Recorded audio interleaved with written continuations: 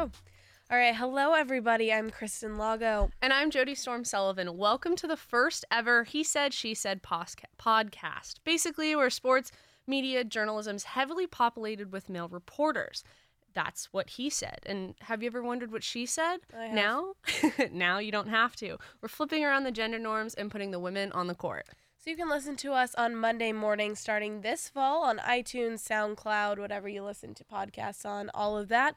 And you can watch us if you feel like it on YouTube. Yeah. And we do have a plan, some segment ideas in place, but we're going to be figuring this all out as we go, so bear with us. We'll have highlights of sports from the past week, an interview with a guest that we'll pick, we'll invite to the show, and we'll think will be really interesting, and a bunch of other cool segments that we'll filter throughout. And after we're done, you can go get a snack, maybe some lunch, and then you can go about your day. All right, so what's on deck for today's show? Fast pitch is up first. Basically, each of us is going to have a minute to pitch her story to the other. Kristen, you're on the mound first. Oh God, I'm nervous. I was never good at this baseball thing. I'll give you a countdown. Okay, are you ready? Yeah. Ready, set, go. All right, so this is kind of sports related. I don't really like the Patriots that much, but Rob Gronkowski definitely has his moments to shine, you know, the Gronk cruise, all that good stuff. So I found this nice little Instagram video he posted. I'm going to show you this live because it's hilarious. So you've heard the Running Man Challenge, right? Yes, of course. That dance that all the players have been doing lately. I can't do it. I'm horrible. But, you know, the Gronk brothers decided to try it out themselves, and you have to watch. Just wait on this one here.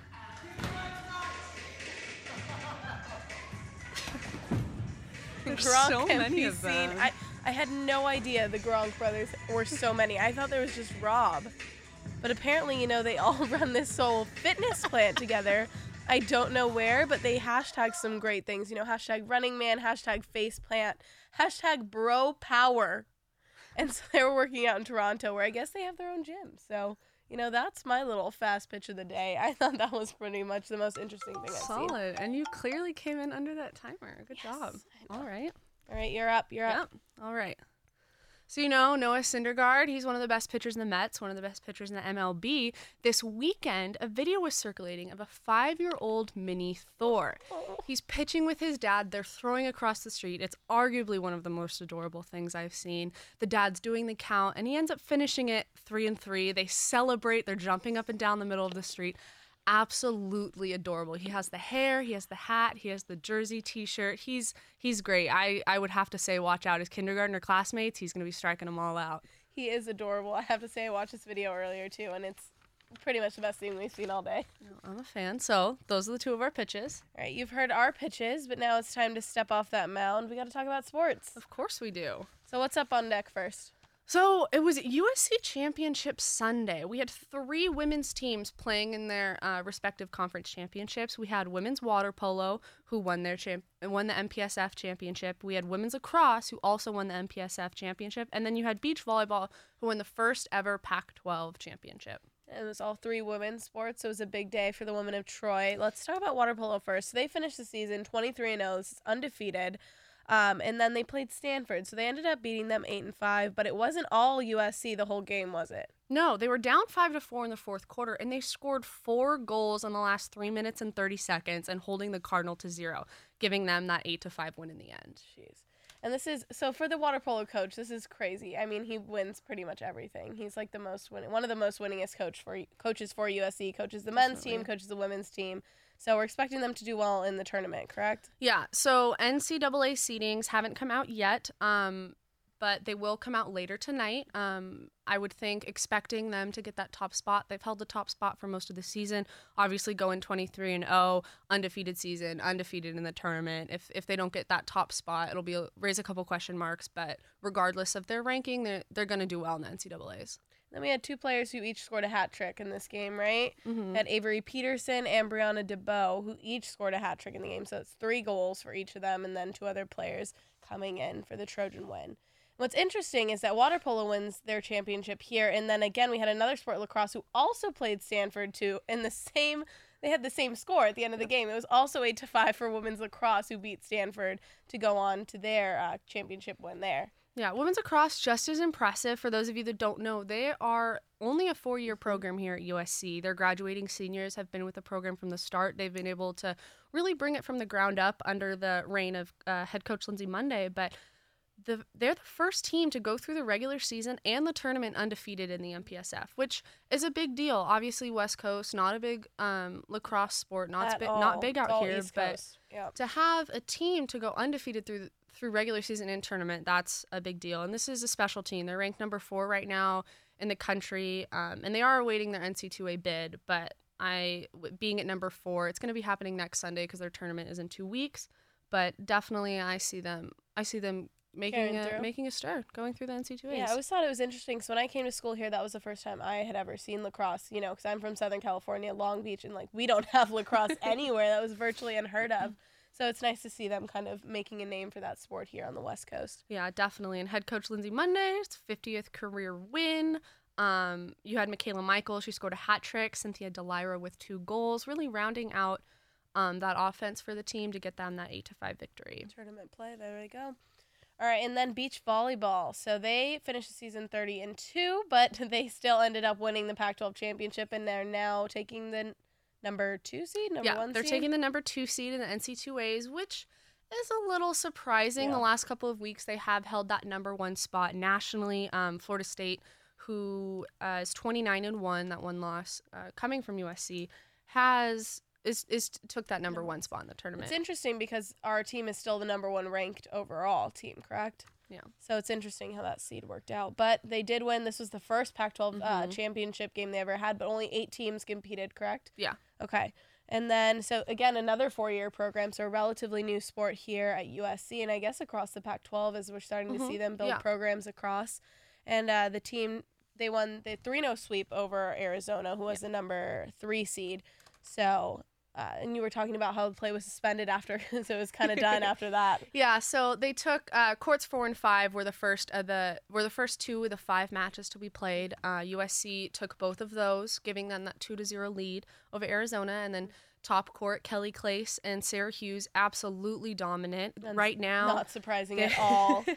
Most definitely, they're 44-0 on the season, and that championship team securing win was their 69th straight victory. That's so impressive. Yeah, they're absolutely dominant. And so because they won that 3-0, even if Arizona were to pick up the wins on courts 2 and 3, wouldn't have really mattered. So USC got that early sweep. So they'll be starting their play this Friday against number 7 seed Georgia State, and they're playing in Alabama, the Gulf Shores, I believe it's called. Yep. So which is interesting. Didn't know they had beach volleyball in Alabama, but I guess, Yeah, and it's the first NC2A tournament because this is the first year that's an NCAA sanctioned sport, which is a big deal. USC, they went and won it last year. They won the pairs championship last year. They've won the pairs championship. I think that was their 3rd, maybe 4th year in a row for having won it. So they're expected to do pretty well, regardless of that number 2 seed. They're gonna do well. Yeah.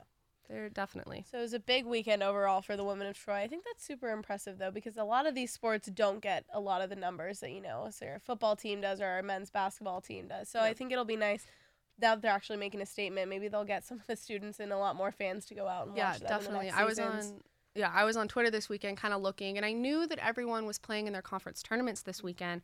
And then, middle of the day on Sunday, I was going on Twitter to check some stuff about beach volleyball, and I looked. I was like, oh, water polo and lacrosse are playing in their tournament champion. That's just insane to have 3 women's sports.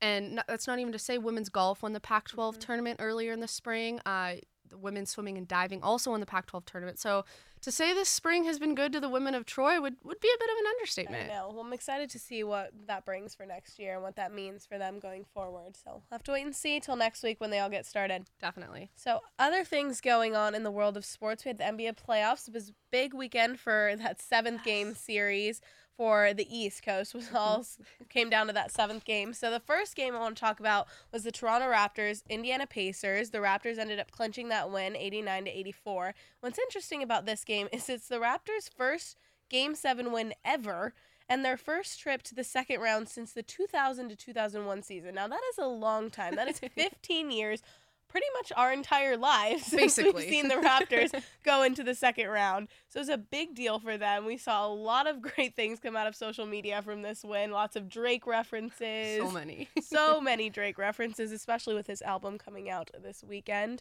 And it was a big game for DeMar DeRozan and Kyle Lowry. We saw in their post-game interview they brought out their children, which was the cutest thing ever. I know that's like your favorite thing. I was so happy about that. To see that on social media, I was so excited. It was great. And then a couple weeks ago, you had Isaiah Thomas bring his 2 sons on. That was great. And I got to say, shout out to Steph and Riley Curry for starting this trend, because in the past, I was like, press conferences, yeah, they're cool to listen to. But now you bring the kids on, I'm now so you want excited. to watch them. You're like, Riley Curry, you definitely started that trend. I think she's my favorite by far, but easily the best. But DeMar DeRozan's little girl was pretty cute with her "I love you, daddy" little quip in there. It was great. So also on the East, we had another 7-game series. We had the Miami Heat, who defeated the Charlotte Hornets. You want to take over that one? Yeah, of course. So you had another 7-game series, and interesting about that, Hornets led 3-2 early. Heat took those last 2 final games. So good for them. It'll get them some momentum moving on. And Heat absolutely dominated in the paint. Understatement, dominated, yes. Especially in Game 7. They scored 58 points. They had a 74.4 field goal percentage, and they outscored the Hornets by 36 points. Crazy. And I'm not really a Heat's fan. You know, I was a Lakers-Clippers girl, but I guess we'll have to wait and see who we root for. Is tonight we have 2 games going on in the second round. We have the Atlanta Hawks who are taking on the Cleveland Cavaliers in Game 1. The Cavs clinched their round 4-0, so it's been a long time coming for them. They've been waiting to see who they were going to take on. But everyone's looking to the Cavs for this one. They're at home. You know, LeBron James is pretty dominant at his home stadium, so I'd like to see that. But there's been this whole news about how he's lost his jumper. I don't know if you go on SportsCenter, you go on anything, any sort of sports-related site. They're saying he's lost his jumper, his jump shot. I don't know what that means. We'll have to wait and see, but I think it's going to be Cavs for this game. Yeah, definitely. And then staying on the West, you have OKC and San Antonio Spurs in Game 2. Spurs, they had that dominant win in Game 1, winning 124-92. Jeez. Yeah, you could definitely say they put on a clinic during their first game, and they led by as many as 43 points. Jeez. That's just absurd. You did not want to be an OKC fan in that game. Definitely not. And they're playing at San Antonio. Spurs are favored at home. They're 40-1 at home this season. I think OKC is going into hostile territory, and with that demoralizing loss in Game 1, maybe they'll have some spark and some momentum to get going, but I think the Spurs are going to take it at home. And I agree, and you've seen the Spurs kind of be that storyline surrounding the Warriors, because you saw the Warriors do their whole streak at home, and their whole streak overall has been crazy this season, but the Spurs are the only one to sort of take them down a notch. So I think the Spurs are going to be someone to contend with this whole sort of as we go on through the playoffs.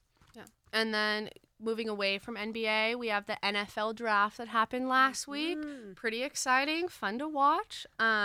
Just going through quickly, you had the top 4 picks. You have Jared Goff from Cal, who, interesting, we got to see him play against the Trojans, so it's kind of nice to see someone like that get drafted. Quarterback, and he's going to the LA Rams. That'll be from fun California. to see him play right in our backyard. Definitely. Staying in California. I got to say, he's got it good right now. He's I'm staying a fan. local. He seems like a nice person, great quarterback, so I'm excited for him. We'll see what happens. Definitely.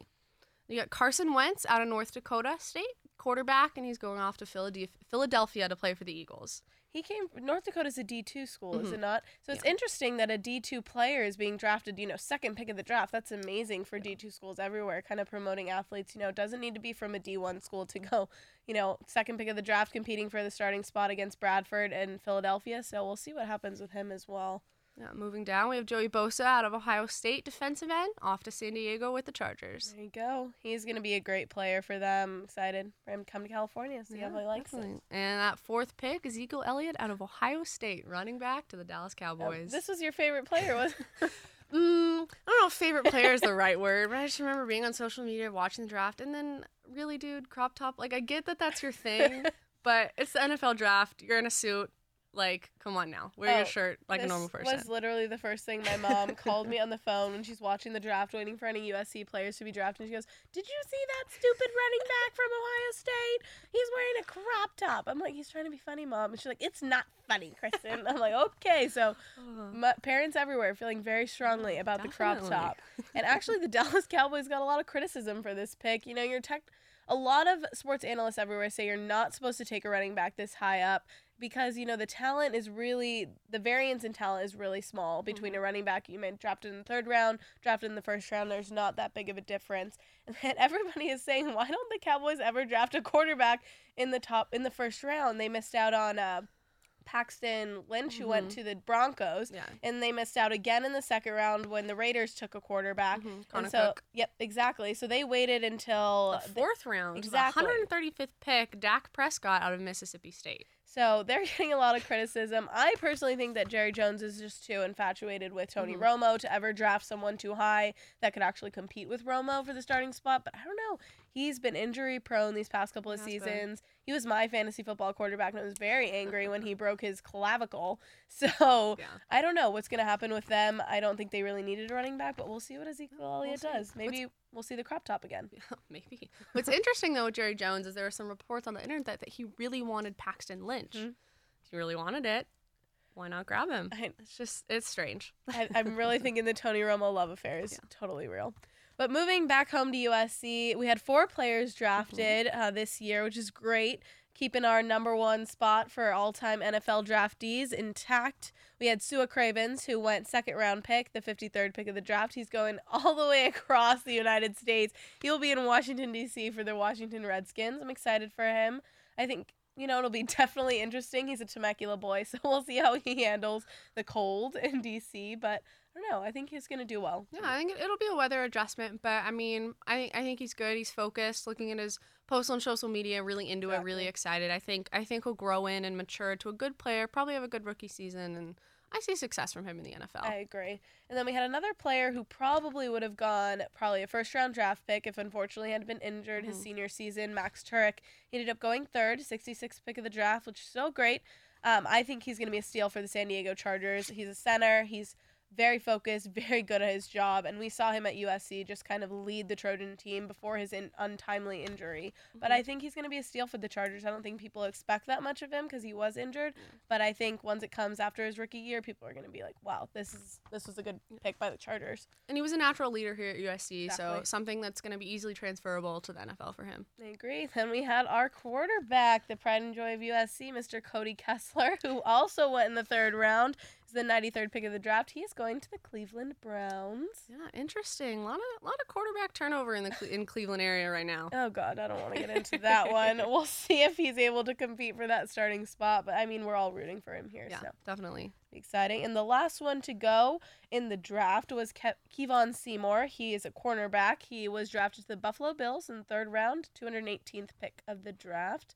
And what's interesting is the Bills now have drafted 12 USC players, and he joins 2 of them on the team now, wide receiver Robert Woods and cornerback Nickel Roby. And a lot of people, when Kevon Seymour was here, compared him to Nickel Roby in his speed. He's a really dynamic player in corner, so we'll see how much he gets playing time this year. I think he's going to be one that they have to work on a little bit. But I'm excited for him as well. And I'm really excited for Seymour. A lot of support around him after him getting drafted. A lot of media support. A lot of the people that I've talked to, very great interview, really nice person. Just a personable guy, a guy that you want to see succeed in the NFL. And I think he's in the right spot to be doing that. I agree. And then in addition to our actual draftees, we had 7 guys sign as free agents, so we only had 2 guys go undrafted and unsigned. So I'm excited to see where they all kind of fall into place in their teams. They're spread out throughout the U.S., spread out throughout all their teams. So I think it'll be an exciting NFL rookie season for all of them. Decent draft class. It should be good. And I think only get better for USC. I think our recruits have only gotten better, which is going to translate to even better NFL draft classes in the future. And it's really exciting because we didn't lose too much this year, but I'm a little worried for next year. I'm already looking for the NFL draft in 2017. I'm thinking, wow, we are going to lose a lot of talent. Yeah. So maybe a couple of them will stick around, but I mean, it's success to them. If they want to go early to NFL, they're only going to have success there. Exactly. So that's pretty much wrapping up our sports today. Are you getting a little, feeling a little creaky inside? I think I want a little bit of a stretch. I feel like, I don't know, I just need to get up, walk around. Do you hear that? I think I do. Does it sound like it's time for the 7th inning stretch? I think that's exactly what it sounds like. All right, guys. All right. So 7th inning stretch, you know what that means? Get up and take a stretch. But we're going to get up and take a stretch outside of sports for now. So the biggest thing I think people were talking about this weekend was the White House Correspondents' Dinner. President Obama gave his final speech there, and safe to say that he just went all out for Definitely. this speech. If you haven't watched it yet, you got to go online and watch the full thing. But we picked out a few of our favorite sort of sound bites. I think my favorite overall, just because I have a love-hate relationship with the Kardashian-Jenner family. I think they really don't do anything. But, I tried Kylie Jenner's lip gloss the other day. It was pretty good. So I have to commend her as, a cosmetic artist. But overall, they're not my favorite people. But I just think it's hilarious that Kendall Jenner was invited to the White House dinner. No, it's a correspondence dinner. It's not a What are you correspondent. doing? I don't think so. So Obama decided to address this in his speech. And I laugh every time you got to watch this. Kendall Jenner is also here. And we had a chance to meet her backstage. She seems like a very nice young woman. I'm not exactly sure what she does. So, yeah, Kendall, I don't know what you're doing there, but I guess Obama got a good joke out of it. So, all's well in the world of White House Correspondents' Dinner. I'm sure his Twitter mentions did go off the hook, but I mean, they already were, so. Oh, this whole speech was full of Twitter moments. And the last one we have to kind of address is his ending to this speech after covering pretty much everyone in the political world, Bernie Sanders, Hillary Clinton, Ted Cruz, and then, of course Donald Trump. He roasted Donald the entire night, and we would spend an entire show going through all of those. But the ending was just, the cap to Obama's White House dinner legacy. Here you go. And with that, I just have two more words to say. Obama out.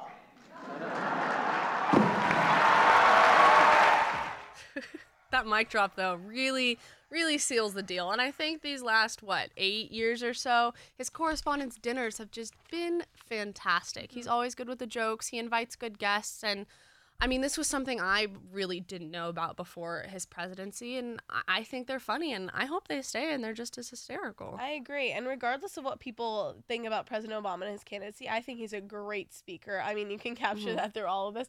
I was talking to my friend about this speech, and I'm like, dang, I wish I was his speechwriter and I worked with him and could have this many jokes in one speech. So I don't know. I thought it was a great way to kind of cap off his career before he passes it along to, Lord knows who.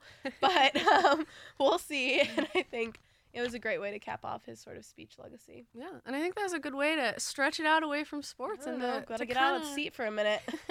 To kind of wrap up our preview episodes, we really hope you enjoyed this, and don't forget us over the summer. You can catch us again in the fall on iTunes, SoundCloud, and you can watch us on YouTube. So thanks for listening. I'm Jody Storm Sullivan. And I'm Kristen Lago from the USC Annenberg Media Center. This has been He Said, She Said.